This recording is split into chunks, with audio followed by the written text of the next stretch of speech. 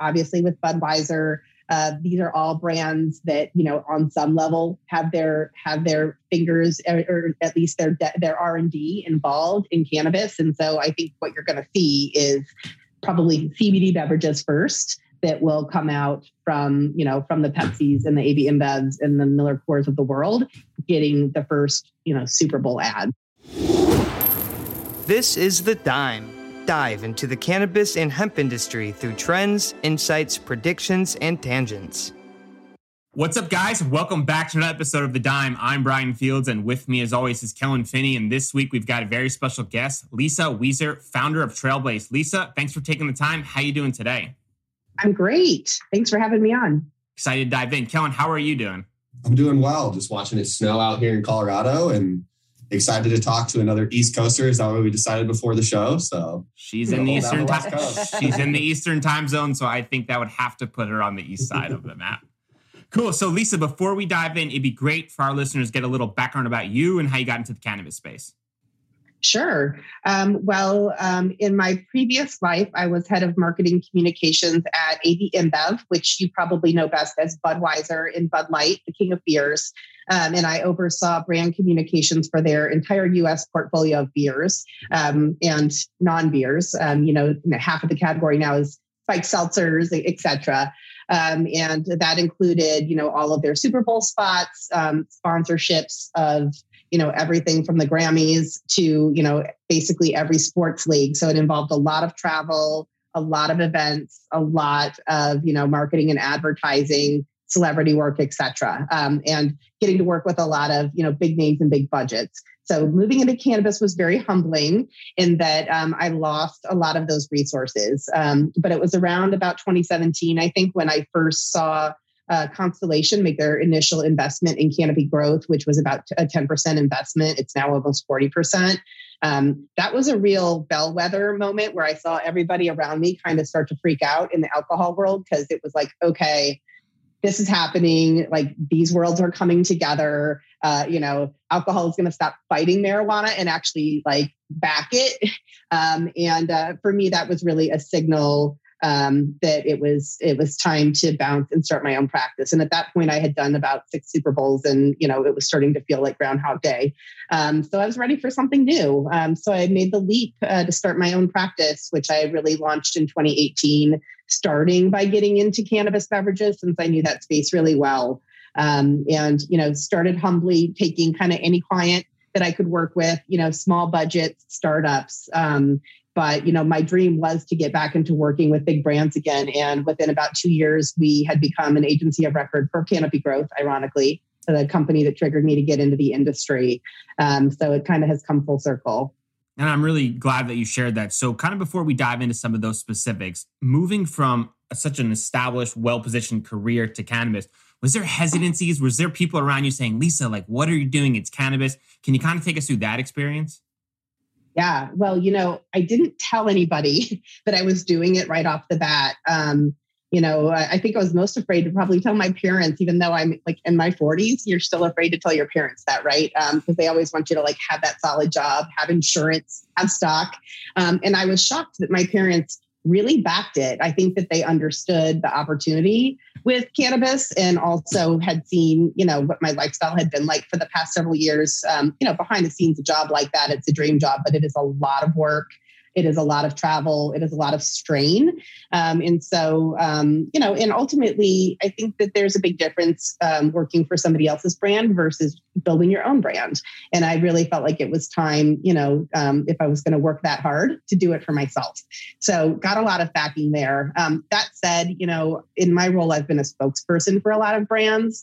So the day that I had to turn all my socials over from Budweiser to cannabis was definitely frightening, because at that point, I was still getting calls from other CPG companies. And I did feel that once I really signaled and branded myself as cannabis, that I might not ever be able to go back. And that it could be like the death knell for my career. Shockingly, and to my great, surprise and pleasure, I think it's probably the thing that made my career. I really thought Budweiser was going to be the height of my career. But cannabis, especially at the time that I got in it, there weren't very many people doing it, especially in marketing and PR. So it was actually a way to really build my brand and stand out. And because I knew so many people in the entertainment industry, the CPG industry, they all knew I had made the move. And once they did, they started referring people to me because they all were like, oh, I know somebody doing cannabis. So to this day, 4 years in, 100% of my business is referral based. I've never had to do marketing or go try to pitch a new client. It still all comes in referrals from my network, which has been fantastic. Yeah, that's amazing. And I know one of your clients is MaryMed, and we had the fortunate time of speaking with Howard about the genius marketing opportunity. So I'd love to get from your perspective, when MaryMed approached you about the brownie idea, can you take us, what your role was in that and what it was like kind of moving on from, let's say, the origin of the idea, getting the photo, and then how you approached media with it? Yeah. Well, in this case, they didn't approach us with the brownie idea. They approached us with a challenge. If you talk to Howard and you know him, he is, a storied marketer in his own right. And a pretty tough cookie when it comes to a client. They always say there's nothing worse than having a client that comes from the same background as you because they know exactly what they're doing and they're going to push you harder than anybody else. And that's Howard. He knows it. And so, when he hired us, he said, I want a PR stunt once a quarter. We're going to, he kind of hired us on spec, but was said, basically prove yourself. I want a stunt. But he didn't really give us any parameters other than, here's some of the things we're going to be doing this quarter. So we took a look at what they had coming up. And one of the things that was coming up was the launch of this brand, Bubby's Baked, which was an edibles brand that included little brownies. But the problem was that they were launching it in one market, Massachusetts, not even in Boston, but, in a small dispensary about 90 minutes outside. And, so it had really limited availability. Also, they were launching it right before the holidays, which is a terrible time to do anything because it's such a busy, time for reporters and there's so much other news going on. So we looked at that and, decided that we wanted to build a stunt around that moment. We always keep what we call a cultural calendar. So my team at the beginning of the year, we look at everything that's going to be going on in the year from, the Super Bowl and the Grammys to some of those silly little days like, National Brownie Day. And, you see them on Instagram now, right? It's like, oh, it's sibling day, it's dog day, whatever. So we put all of those on the calendar as well as the cannabis moments like 420. And we look at the clients we're representing and we try to make some matches and see if we can find, some fun ways to bring their brands to culture. So in this case, we saw National Brownie Day was coming up, coinciding with the general timing that they wanted to launch this brand. So we approached them with 3 ideas. One of them was for this brownie. The first idea we approached them with, we actually liked better, but was going to cost, 6 figures to do once we started specking it out, and it just wasn't in the budget. So we went back to the drawing board with this brownie idea and presented it to Howard. He loved it, helped us build on it because, we had the idea, but we couldn't make the brownie. He had to help us get that done in their facility, and he had to sell it in, kind of what might have seemed a silly, risky idea, into his leadership. So he really, helped us take it to the finish line so that it could actually execute. And then, he trusted us to do it. It was really a true agency client collaboration where we all rolled up our sleeves and figured out how we were going to get this done. And turned out to be, one of the most viral stories of the year, even at the end of the year, which we're still blown away. I think it still surpassed even my biggest Super Bowl ad in terms of impressions. Yeah, and I'm really glad that you shared that because I was trying to compare it to a Super Bowl impression and I wasn't even sure because once the numbers get up to that size, it's almost really challenging to know because the numbers are almost silly at that certain point. So take us through that process, right? You get the photo. How do you go about, communicating with mainstream media about this? Because there's always sometimes a hesitancy we found with mainstream media covering cannabis companies, whether it's their audience is different or there's a stigma attached. So is that a challenge that you had when you wanted to get this photo and try to get it into the ecosystem?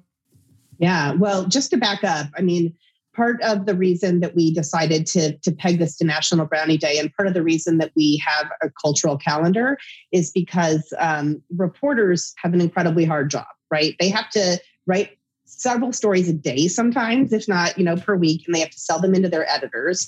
And, for a story to get written, it has to kind of have a sense of urgency, a reason to write it today, right? So when you're pitching, they're getting 100 or more pitches a day. So you have to give them something with a hook, right? So, that was part of why we picked this day, is so that there would be a moment. And granted, National Brownie Day is not a day that you probably even heard of before. It's not like it's a huge moment, but we knew that it would give them a reason to write. But beyond that, we knew that they needed to have a strong visual asset. So, in talking to MaryMed and to Howard, we kind of said, here's what we need to make this successful. And, we need you to be able to actually make the brownie, right? And it needs to be big enough, to be significant, right? If we're going to get the types of results that we want.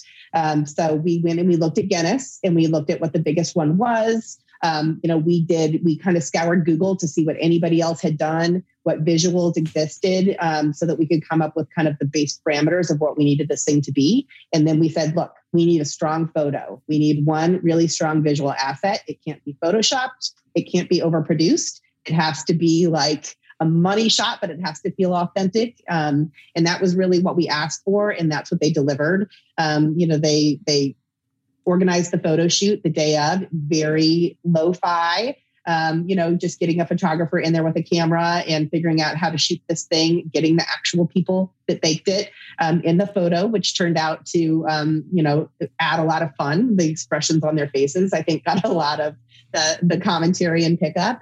And that's always true, when you're building something for marketing, especially in a digital world, and especially during a pandemic when everybody is looking at a screen all day, a strong visual is what you have to absolutely lead with. The other thing that we asked for was just a by the numbers view. So we knew that we needed to say, this thing weighs this many pounds, it has this many milligrams. We actually had an infographic built to go along with the photo. That didn't get as much pickup, but we were able to pitch and say, this thing weighed this much, it took this many sticks of butter, this many pounds of flour. And I think that really helped to bring it to life for reporters and help them kind of understand the magnitude of it. And that helped with the pickup. It's so well done. And I really enjoyed it as a marketer by trade, kind of like going through the process, seeing it, recognizing what was actually happening, and then kind of going back and figuring out, like, why is this thing so amazing? I keep staring at this photo and I don't understand why I'm obsessed with the concept of it. So 2 quick questions for you, and then we'll kind of bring Kellen in. I apologize, Kellen. Lisa, did you know in your gut that this was going to work? Like, when you saw the photo, did you have a feeling that this was going to hit? And then second, at what point after you kind of started pushing out and doing some of the press for it, did you recognize this thing is really taking off? Sure. Well, I mean, look, we were asked to do a viral stunt, and it's always the worst when someone asks you to make something go viral, because you can't make something go viral, especially when you're doing PR, which is earned, meaning you're not paying anybody to write anything. You're not putting any money behind this. You're completely counting on the zeitgeist to pick this thing up. That said, I've done a lot of these things in my career, so I know what the formula is in terms of what people will pick up. What you can't control is timing. I mean, I once worked on a campaign and a stunt that was supposed to launch, and the day it was supposed to launch turned out to be the Boston Marathon bombing, right? Like, if something else happens in the news, it can completely take over, right? And we didn't have a ton of flexibility on the state because we had decided to do it on National Brownie Day, right? But we knew that we had a formula that was intended to work. We had, the great photo, a great story behind it. I mean, we know that the first idea that we had, I don't know if Howard shared, but the first idea, there's also the same week, there's a National Gingerbread Day, and we were going to build the world's biggest gingerbread house that was edible and decorate it with a bunch of edibles. But then when we were looking at fabricating it and the legalities of transporting it and how it was going to be done, it was getting really expensive and really complicated and time intensive. And we just couldn't get it done in the time frame. But sometimes the best ideas are simple. And like, who hasn't had an edible brownie experience or have heard of one? It's just the first thing people think of when they think of an edible. So we knew that it was going to be so relatable to the masses. And even if you've never touched cannabis, like, what a cannabis brownie is. So I think that this idea actually ended up more effective than a gingerbread house ever could have been. So sometimes you get a happy accident when you have the challenge of time and budget, right? So that was the first piece of it, but there's never a guarantee that it will work. In terms of when we knew it was working, we actually announced it the day before National Brownie Day by design, because we knew that reporters would need time to get our call or email or text, write the story, that they were going to that it was going to take some time. So we wanted to get it to them the day before. And there's always that nervous moment, the first 6 hours of that day, we sent it out and, we were waiting and there was maybe a story, 2 stories, but we weren't getting the huge response. And I remember telling Howard, wait for it, wait for it. And around, I think maybe 1 p.m., 2 p.m. in the afternoon, it really started picking up. TMZ picked it up. We started seeing some influencers tweeting about it that had a lot of followers. So it started getting traction on social. And then, what happens with a stunt, if you're successful, is that people start writing stories about the stories. So you stop having to pitch it and send it to people. They just start seeing it and writing about what they're seeing. And then, people start riffing on it, meaning it, and it gets a life of its own. And by the afternoon of the day that we launched it, that was happening. So that the next day was National Brownie Day and it was running. One of the funniest things was the first person I pitched it to was a writer at USA Today who covers a lot of the national holidays. And she said, Brownie Day just never gets a lot of traction for us. I'm probably going to pass on this, but send it to me anyway. So I did, and they didn't write about it until it went viral. And then they wrote about it. So they initially passed, but then once it became, everywhere and interesting, then they decided to write about it. And USA Today is probably the most mainstream mom and pop publication that you're going to get. So to have a pot brownie on the cover, of that lifestyle section is money. Yeah, that's super satisfying. Yeah, that's when you made it. It's a huge achievement for the industry as a whole, though, right? You're not just fighting an individual battle. You're fighting also the stigma battle of cannabis and kind of parlaying that together. So that's a huge achievement for the industry, especially for a cannabis standpoint. Yeah. And I think that's what everybody in the industry is trying to do, is to mainstream and normalize this thing. That was goal A. Our second goal was just to help put MaryMed on the map. Our tagline is actually that we put brands on the map, right? We really like to work with emerging brands that people maybe haven't heard of or don't know a lot about yet. We do work with some really big names, but we work with a lot of smaller names, and MaryMed is a smaller MSO that is doing everything right, that is really on riding kind of a starship up right now. But that was really a moment that I think helped them get a lot of media attention, not just amongst press and consumers, but also amongst analysts and investors and, potential retail partners. So created a lot of excitement and I think business traction for them above and beyond. It's good for the industry, but it's also, good for, it ultimately is about a lot more than just one good PR stunt. I think that it can deliver business dividends. It even bumped the stock price for, it actually stayed up, but it really bumped it for about a week. So, it really did deliver for a $3,000 investment. I was literally just going to say that. Yeah, I would say it paid for itself. So now I want to make sure people know it normally can cost more than $3,000. I was going to ask a question about that. Has it been even more satisfying being able to kind of utilize all these skill sets that you generated working at kind of a bigger brand like Budweiser? And then coming into cannabis, you mentioned the first idea was going to be 6 figures, which probably is not a big deal in the Budweiser world. But in the cannabis world, it's kind of that's not even a possibility. So has it been super satisfying being able to utilize all these skills and then kind of having to work within new boundaries, if you will, from a creative perspective? It has, I think it was initially frustrating getting into the cannabis industry because I am an ideas person. At Budweiser, they really pushed us to constantly be pushing that envelope and bringing ideas. I mean, we did things like send Budweiser to Mars. we did kind of crazy campaigns that were designed to keep people talking about a 150-year-old, declining brand, which is a challenge, right? So initially getting into the industry, we would have great ideas and bring them to clients. And that still happens, that they just can't afford to do them, or they just don't have the infrastructure and just the human resources to help get some things like this done, even if they love the idea. And that happens again and again.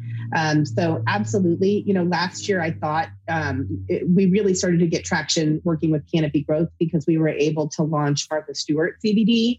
And that was really, we started to work, with some bigger celebrity names in cannabis. I know, there's a lot more mainstream celebrities that are now getting behind brands, developing their own brands. And that was a real moment to do something big and do something mainstream. But we were working with an A-list celebrity and we had, a much larger budget on that project. So even though success is never guaranteed, we knew we had a formula. There was no question that was going to be successful. It is, I think in general, what's been fun about cannabis is that, even at this point in my career, 30 years in, to constantly have to solve problems and figure out how to do things faster and cheaper and, with a small team is invigorating. It's kind of like a Wordle. It keeps your brain sharp. I don't have time for Wordle because I'm doing this. So yeah. Have you found, since you've been in the cannabis industry, the communication with the reporters has been less education and more about pitching the stories, or are you still kind of focusing more on the education and communicating to them some of the benefits of the products and less about the stigma? Can you kind of share more about that? It kind of depends on what the product is. There's always a certain level of education. But at this point, most of the major publications have at least one reporter who is dedicated to this beat. I mean, even the Wall Street Journal, granted, they're sharing it with, like beer or vapes or cigarettes. But nonetheless, there are people that are dedicated to the segment. And so, they do understand it. And that is really helpful. I think what's more important in PR across the board and marketing is you have to communicate relevance. So it's not just product communication, but like, why the hell should they care? And why do they need to write this story versus the other 89 stories somebody emailed them in the last hour, right? So it's really about building relationships with the press, being able to consistently bring them things that are relevant to understand what they write about and what they don't write about, right? So that you demonstrate that you understand their job and their beat and what they cover. And that said, there are some things like, rare cannabinoids that come out, CBN, for example, being something newer that, has required more education. I think we're starting to see ourselves getting past the, here's what THC is versus here's what CBD is. We were definitely doing that at the beginning. That is starting to change. So, there's a really a mix, but ultimately it comes down to relevance, and whatever you're doing, whether it's toilet paper or cannabis, you have to make it relevant for people. And that's where ideas like the brownie, really can be successful because, you're giving them something that they know they're going to get clicks on, that they know is going to perform. You want to help them be successful in giving them a story that, is going to perform for them.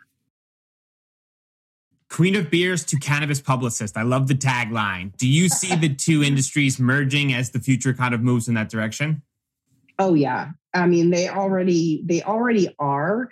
I think I said it up front that when Constellation started moving in on cannabis, that got interesting. But today, I recently spoke at a cannabis conference, and one of the biggest players, SAB Miller Coors, they now have Very Well. They have a lot of development. They work with Trust Beverages, so they have a lot of development going on in this industry. My former boss, who was the CMO that hired me at Budweiser, just moved over to Pabst, and they have Pabst Labs in California, which is dedicated to THC beverages. They're really, Tilray has a partnership with AB InBev that they call Fluent, where they're developing beverages. So at this point, there's a ton of that going on, at the macro level, as well as there's been a lot of really exciting startups like Can, or Recess that have, kind of come up very quickly and gained a lot of distribution. The other thing I'll say is that what I'm seeing a lot of is these beverages, especially CBD beverages, are starting to really lean on beer distributors as their route to market.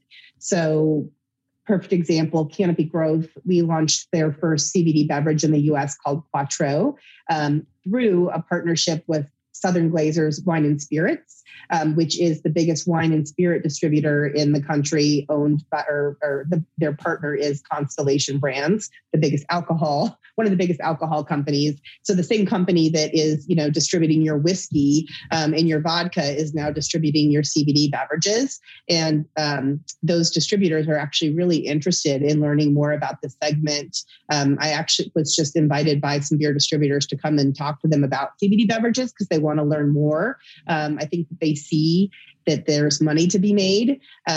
This was the same way that energy drinks first rolled out, was through beer distributors. And now, beverages like Monster, have gained such a share that way. So it's coming together, not just from a brand perspective, but just in terms of the distribution model. And I think that's going to be really interesting, especially when we hit federal permissibility someday and you start to see THC sold in an alcohol store, and that will happen.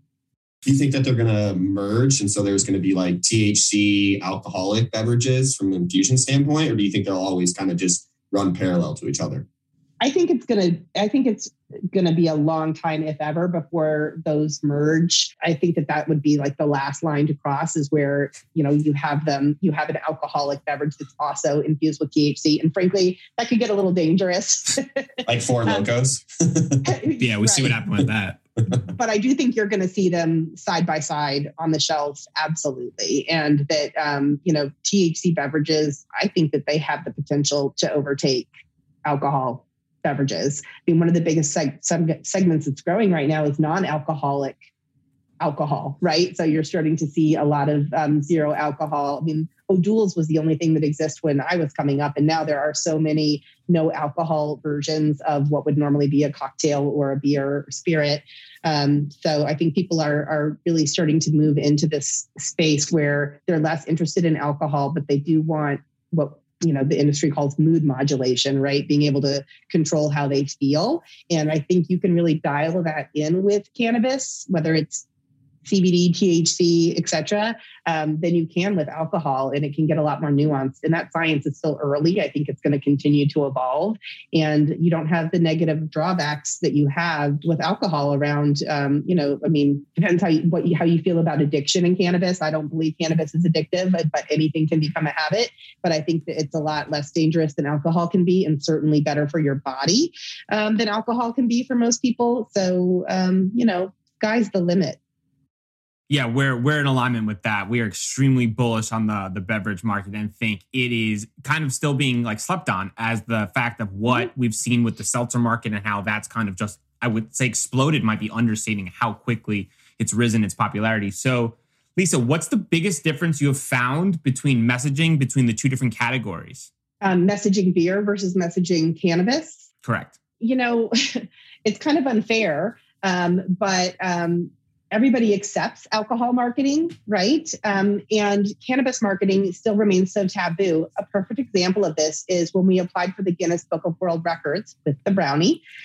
We got an email back that said that they no longer accept any admissions of products that are tied to cannabis, a federally illegal adult use drug. And we were like, but it's the Guinness World Records from Guinness beer, right, an adult use beverage, right? So there's definitely this hypocrisy around this category where, marketing alcohol is, acceptable and even promoted. You'll see memes all day of, wine moms and red mouth and, and day drinking. But, cannabis for any adult, people still don't want to let their boss know that they use cannabis or their kids know that they use cannabis, whereas you would have a glass of wine, in front of your boss or your children at an event anytime. So it's that natural hypocrisy and the taboo nature of it that I think is still going to take a long time to overcome.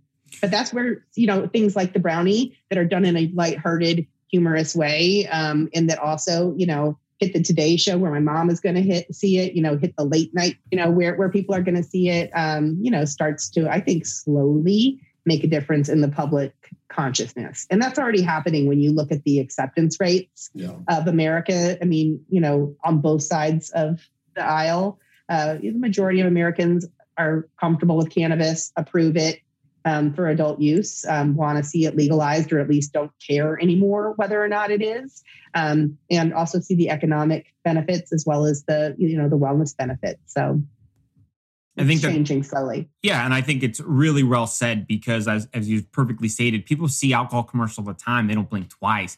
They don't assume that Kellen's sitting by his computer drinking all day. But when you tell someone else that you consume cannabis, their immediate assumption is, or like, I forgot what the politician was, where he asked the reporter, "Are you high now?" And it just kind of shows that we're still so far away. So I guess the question for you is, given your experience and the importance of Super Bowl from a marketing perspective, when will cannabis companies have the allowance to do that type of messaging? And is there hope in the near future that cannabis can kind of have that public statement where we can kind of start removing the stigma?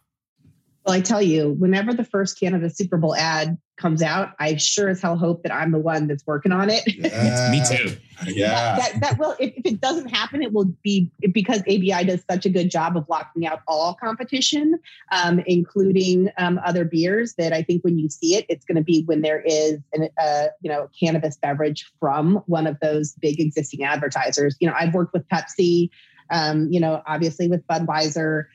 These are all brands that, on some level have their fingers, or at least their R&D involved in cannabis. And so I think what you're going to see is probably CBD beverages first that will come out from the Pepsis and the AB InBevs and the Miller Coors of the world, getting the first, Super Bowl ads. And that's going to be, a big step in mainstreaming. In the meantime, one of the main things that you learn early in the alcohol industry is, after the days of Joe Camel, the alcohol industry was very smart in creating their own marketing regulations to avoid the government regulating them. So they created, some pretty clear regulations around what is and is not, allowed in alcohol marketing, that the entire industry self-polices and adheres to. Things like, you can't use Santa Claus, you can't use cartoons, you can't show alcohol depicted, people drinking in water or in the car, even if it's parked, etc. That doesn't really exist in cannabis yet, but we are starting to see organizations like Cresco, who are starting to put out their own marketing regulations. And so I think that there are some things that cannabis can learn from alcohol and tobacco, for that matter, to help accelerate this process by just like sticking to the rules from the get-go, going to market in the right way from the get-go and self-policing so that they can, grow brands in the right way. And they're not going to have some of those setbacks that the other adult use industries have experienced. No more of those candy cigarettes anymore, huh? I had those in my time. Yeah, me too. Kellen, do you agree with that from an alcohol standpoint? Yeah, I think it's needed, honestly, from a cannabis perspective. I think it's the only way that we're going to be able to have like legitimate advertising opportunities, is if we're able to put rules together and approach like Google's and Facebook's and all these normal advertising outlets with like a pre-established set of rules. I think is going to help the conversation. It can't hurt at all.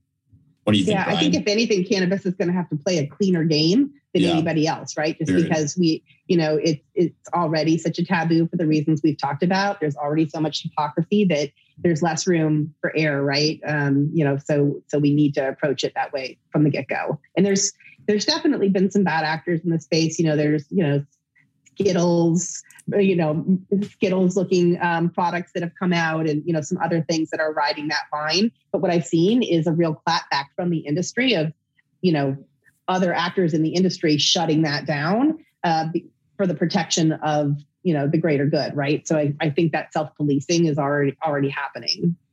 The one concern that I have, though, here in the East Coast is that we're just unfamiliar with some of these like well-established brands. So sometimes I see friends would send me a photo of some of these underground products and they say, look how cool this is, I can get it. And it's like, no, someone didn't buy that illegal dispensary, and here are the reasons why. And they're like, oh, I didn't know that. But, in the other way that goes, he sent it to a friend or someone else's parent, or that a child eats that. And now you've kind of, like you were saying, we're fighting uphill so behind, and we already feel like we have two hands tied behind our back, that it's going to be really challenging. And I'm fearful that if we don't do something quicker from a messaging standpoint, that more bad actors could continue to infiltrate the industry. Yeah, no, you're right. You're right.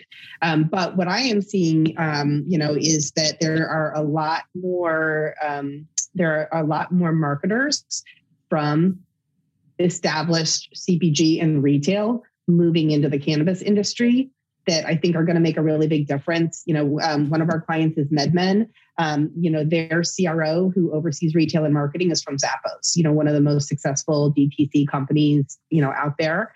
We're continuing to see cannabis companies attracting, people from fashion, people from Nike, right? People from some of these more established brands. So I think, that they like even with Trailblaze, one of the things that we say right off the bat is we've from day one been trying to bring a more sophisticated, disciplined approach to cannabis that, even if you are not a big CPG, doesn't mean you shouldn't try to act like one, even if you don't have their budgets. If you're a MaryMed, right, like doesn't mean that you shouldn't try to market like one, right?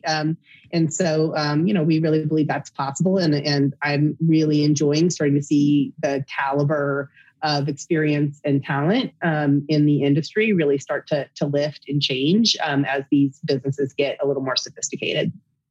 Perfectly said. Influencer partnership. How do you feel about celebrities attaching themselves to cannabis brands? When it comes to attaching themselves to a cannabis brand, it sounds problematic, right? And there's definitely a level of that happens in cannabis in every industry. Always celebrities that are just kind of cruising to take a check. You can smell that a mile away, I think. I've worked with celebrities like that, and it is incredibly painful. You can tell when their heart is not in it, when they're just in it for the money, and when they don't really want to do anything that's outside of their contract or in their contract for that matter, to promote that brand, right? I think that it's not bad for the industry because, look, any level of celebrity, if it's especially a well-regarded celebrity, is going to help bring attention and normalization. But I think what we really want to see is celebrities that are getting into it for the right reasons, that are using these products themselves, that it is authentic to their brand and who they are and a natural extension of their brand. So yes, there's people like Seth Rogen, right, who make a lot of sense. But there's also, people like Martha Stewart, who, I had the privilege of working with her over the past 2 years.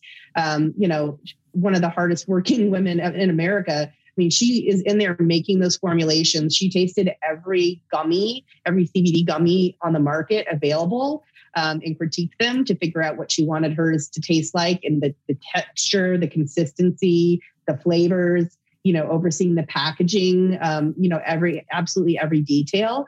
And then also, really going above and beyond to talk about, these products in her interviews, on her social. She does not have to do that. And obviously, really cares and does use CBD herself and with her pets, right? So when you have a celebrity like that, who is really all in, I think that that's very good for the industry and is doing what we really want to see, which is, to bring new people into the industry. Seth's fantastic, but I don't know that he's bringing people into the industry that aren't already cannabis users. I think Martha is bringing people in, even if just as CBD users, but that can be a gateway to, acceptance or to trying other types of products. And she attracts everybody from, 104 to 14, right? So it's a pretty broad spectrum. So, I'm for it. And it definitely, from a PR perspective, look, having a celebrity is always helpful for, getting a little more attention, again, giving reporters a reason to write. Yeah. And I think that is so important, especially from a stigma standpoint, right? Martha has her brand and people trust her. So when she is going through that process and she stands behind a product, others lean onto that and they feel good about trying the product because, maybe they wouldn't try CBD, but if Martha's name's attached, they're more likely to consider it if they're a big fan of the loyalty of the product. So 100% agree there. And Martha's, I think it's also the level of the unexpected. Like there are people that you expect to have a cannabis brand and people that you don't expect, right? Yeah. So again, like you expect Snoop to have one. When Martha and Snoop are advertising together, that is unexpected.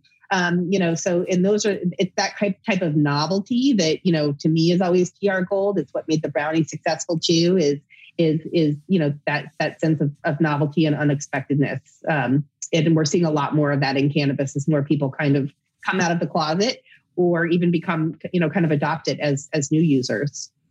Maybe that's your Super Bowl ad right there. Martha Stewart and Snoop Dogg in one. Boom. That's the one industry. That's pretty relatable. Kellen, did you have something you wanted to chime in?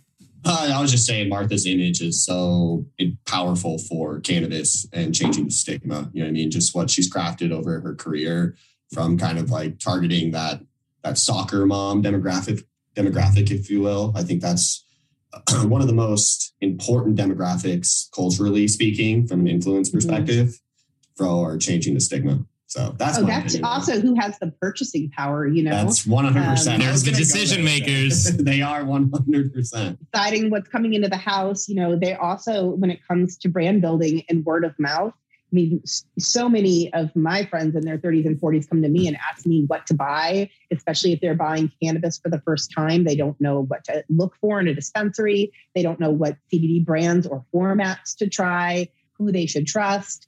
So I think that, that particular demographic does a great job of educating each other and sharing products. And so I think that that's where we're going to see the most growth in the industry. So that's any celebrity or product brand that can speak to that demographic. That's really where it's at right now. And I also think that demographic stands to gain or benefit a lot from CBD. I mean, anecdotally, it's supposed to help with anxiety. I mean, I've never raised multiple children, but I imagine that's got to be pretty stressful and cause anxiety. It's a nightmare, trust me. Or been a mom. You've also never been a mom, Kellen. You're right about that. I've also never been a mom. Yeah, so don't be speaking. In a pandemic, right? I mean, look, goodness. That's the thing is this is also a population that, has been told to drink wine, and to use and coffee and to use all of these, or, to take, sleeping pills or, all of these different products that they have been marketed that aren't really working out for them. I myself, I didn't start using cannabis until I was in my 40s, right? I had used it obviously in my youth as everybody experiments, but then I hadn't really had access to it. And I was in the alcohol industry. So, had a lot of alcohol around me and in my life, but, didn't even really consider using cannabis. And so when I started to get into the industry and educate myself, I actually use cannabis almost every day now, in different ways, right? And especially when it comes to microdosing. That's, I think, what's so interesting about this category. It's not very often that you see a completely new segment come out of nowhere, and a segment that, people can adopt for the first time. I mean, look, in beer, if we did not capture people when they were 21, it was all about like capturing people like right when they entered the category. So to have something like this where you can actually capture people that can be kind of heavy users later in life, in their 30s, 40s, 50s, and beyond is really interesting. Yeah, people walk in dispensaries and they don't know what they're going to buy. Where for me back in the day, I'd walk into a gas station and it would be Bud Light, right? Like I would walk in and that's solely what I'm looking to purchase, where people now are still open for kind of manipulation is probably the wrong term to use, but guidance towards a specific brand. And it takes, key assets like yourself to help communicate the messages towards those targeted demographics to kind of connect with those people. Yeah. And that's why PR, I think, is so important, because Bud Light can buy ads and surround you with Bud Light, right? Like they, can put it on TV, they can put it on billboards, they can send it to your phone. So like, you're never going to not be getting those messages. Cannabis cannot do any of that. And, in some states, it's incredibly restrictive. So cannabis, and, they can't even target a Facebook ad at you, right? Or Instagram. So you have to get really creative in cannabis. And that is why I think there's been such a huge opportunity for PR. In the normal CPG marketing world, PR is always a little bit of the redheaded stepchild with like the slightly smaller budget, right? Like the big budget goes to like the social media team, the digital team, that's making all of those buys, or the people that are, financing all of the Superbowl ads. In cannabis, you can't do any of that. So it really does rely on the news media, and on influencers and on, some of those more subtle earned tactics where you have a lot less control and you need people that know what they're doing. Do you think that it's more of a forgotten one because brands can't correlate success when they work with PR agencies, or you think it's just a misunderstanding of what actually is going on behind the scenes? I think it's all of it. I don't think people completely understand what PR is. I think they can I think they all want it, but they don't necessarily understand it. They absolutely underestimate it, and they often underfund it, right? Even though, the brownie tactic costs $3,000, like my team costs more than that, right? Like there's manpower behind that. I mean, you do have to, I think, really invest in having, a strong PR partner. And PR, to me, the biggest thing that I learned at Budweiser is that PR is always on. A lot of people will contact us and say, I'm launching a brand. They basically want to hire us for like 30 days. They're like, I want to get some slides on my investor deck. I want like that Forbes logo. And we don't do that. Like we really only work on a retainer basis with clients year round, because you should be telling your story all of the time. You constantly have to find new ways to talk about your brand, bring your brand to culture, right? And that's where that cultural calendar I keep referencing comes up, because there's more than just 420, right? There's times all around the year when you can be talking about your brand in different ways, or the people at your company, telling your founder story. And I call that always on, right? So that's how we like to work with people, and people that will really invest in that and understand that PR is a critical part of their entire marketing and brand building machine, and it does not sleep. Lisa, since you've been in the cannabinoid industry, what has been the biggest misconception? About cannabis and about cannabinoids? Yeah. I think that people don't think that all they do is get you high, right? So that is what's interesting about cannabis is that, in the alcohol industry, alcohol is recreational, right? Like that's why people use it. In cannabis, there are medical people and there's recreational people, and there's a lot of people that are both, right? That are hybrid. So I think, people think about using cannabis to get high. I mentioned I use cannabis almost every day. I'm almost never high. I'm a huge fan of like a 2.5 milligram mint. I use both CBD and THC for a variety of things, whether it's chronic pain, sleep, anxiety, or just recreational purposes instead of having a glass of wine to unwind. So there's a lot of different ways that you can use cannabinoids at different levels to control all types of different, physical and, mental symptoms and states, right? And I don't think people fully comprehend that. I did not know that we all had an endocannabinoid system in our bodies, and that, that is, you can, target with all of these different products to have different effects. And I think what really sold me when I first got into the industry, I have, some conditions that I have chronic pain, and I was taking, 2 Advil twice a day. And just by taking, CBD tinctures under the tongue every day, in 2 weeks, I was off Advil, which was kind of mind blowing to me. And that was just for like some pretty minor symptoms. So that really showed me like, look, like you don't have to be a cancer patient to need cannabis. Like there's all kinds of different ways that you can use it to enhance your life, your creativity, control pain levels, anxiety levels, get off all kinds of meds, which look, I'm not a doctor. You can't make claims. You have to figure out what works for yourself. But, there's not a lot cannabis can't do, in my opinion. And I don't think people fully comprehend that yet. Well said. Before we do predictions, we ask all of our guests, if you could sum up your experience in a main takeaway or lesson learned to pass on to the next generation, what would it be? I think the first thing would be just like to not be afraid to take the leap into something new. For myself in my entire career, I've always tried to kind of be on the leading edge and get into things I didn't totally understand. I started in tech. I ended up launching the first ever smartphone when nobody ever knew what a smartphone was. And it turned out to be the iPhone, right? When social media first launched and people didn't understand that. And I was trying to explain to clients, like, what is a tweet? What is Twitter, right? Or Pinterest, right?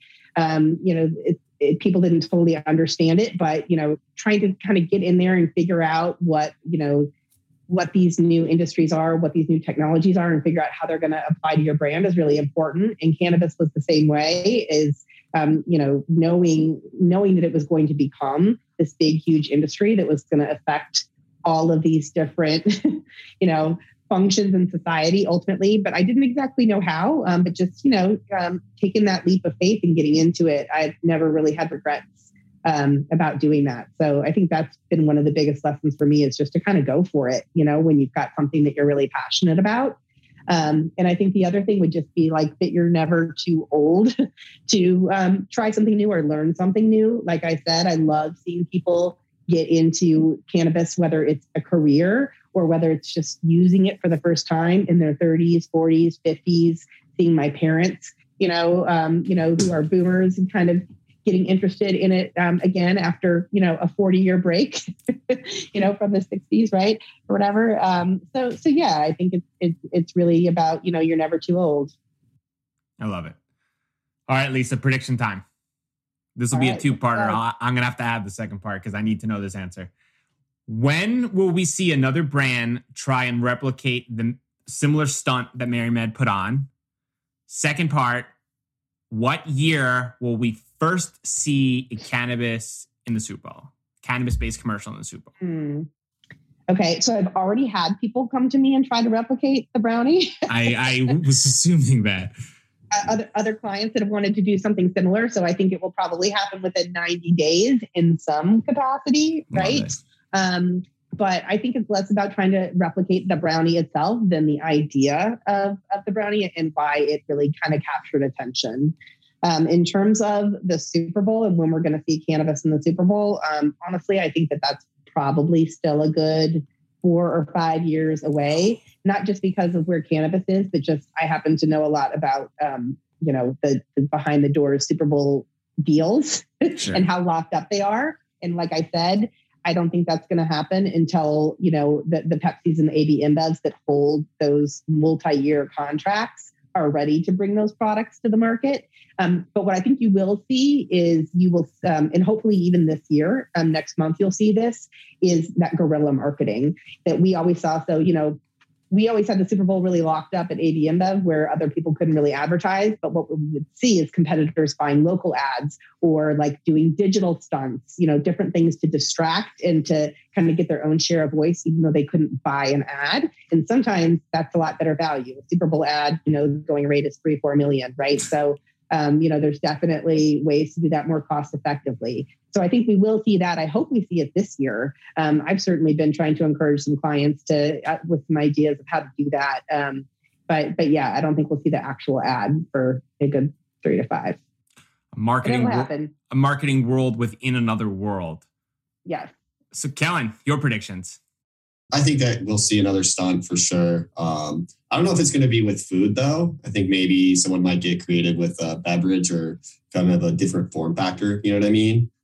As far as the Super Bowl goes, my guess is that like a legitimate Super Bowl commercial is not going to air until probably the 2030s, right? But I do think that you're going to see like some sort of stunt, right? Like even in Colorado, there was like, I think Native Roots or something like tried to buy the name of the stadium. So like it's in the Super Bowl's at SoFi Stadium this year in California. I mean, I wouldn't be shocked if there was like some sort of stunt where someone put up a big banner or some sort of like random marketing from that perspective occurred, right? Like someone runs on the field with like a cannabis branded poster or something. I could see something like that happening, but I don't think like a legitimate commercial in the Super Bowl for probably 10 years. Brian, I've got the idea. I just haven't been able to get a client. There it is. You'll see it eventually. I can't give it away right now. Okay.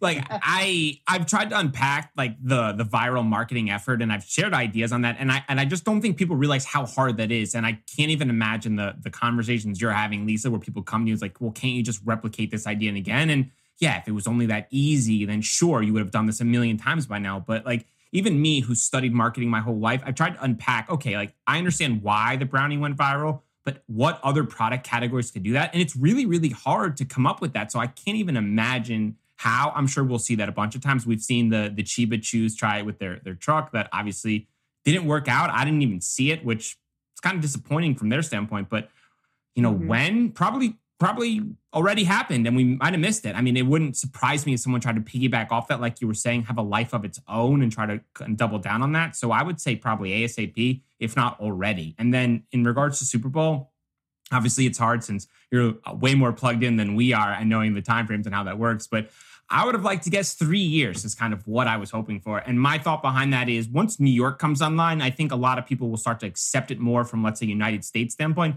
And then I think the expectation is, okay, like the stigma slowly started to get reduced. And because of that, people want to expect that. And then I wonder if one of these larger MSOs maybe partners with someone and then challenges in, or if we see a big purchase by a beverage company with a cannabis company. And that's the messaging that goes on, because it's a pretty good platform to announce this is our new partnership. What's unfortunate, because I speak with a lot of the TV networks, and they all have like these advisory boards, these standard boards. And the bottom line is right now, they will not permit cannabis advertising until it is federally legal, right? It's kind of like banks, right? And that's, perfect example. We worked with Martha Stewart, CBD, on launching that. She has a regular segment on CBS This Morning and Today Show, and they would not allow us to do a segment on her products, even though they were just CBD, because of that reason. And it wasn't even THC, right? So that is kind of I think there's a lot of these old school policies that are just written in, and there's like this switch that like until it's federally legal, and that's affecting everything, and it's affecting advertising. So I really think that's going to have to be the lever, unfortunately, before we can actually see TV advertising, not just in the Super Bowl, but anywhere. But that said, just the nature of the way that those types of advertising deals get locked up, it is probably, as you said, going to have to come, from one of the big dogs. Maybe someone becomes a little more rebellious, a brand that maybe crosses the line a little more, decides, you know what, we're just going to do a surprise tactic and see, and we'll deal with the repercussions, because a platform like that to try to swing for the fences might be the best one to do. So Lisa, for our listeners, they want to get in touch, they want to learn more, and they want to ask you to help them go viral. Where do they reach you? Well, our website, company's Trailblaze, our website is trailblaze.co, and they can email me anytime at hello@trailblaze.co. And we would love to talk to them when they are ready to invest and ready to go big and ready to be always on. That's the right time to bring us on. Awesome. Thanks so much for your time, Lisa. You bet. Thanks for having me on.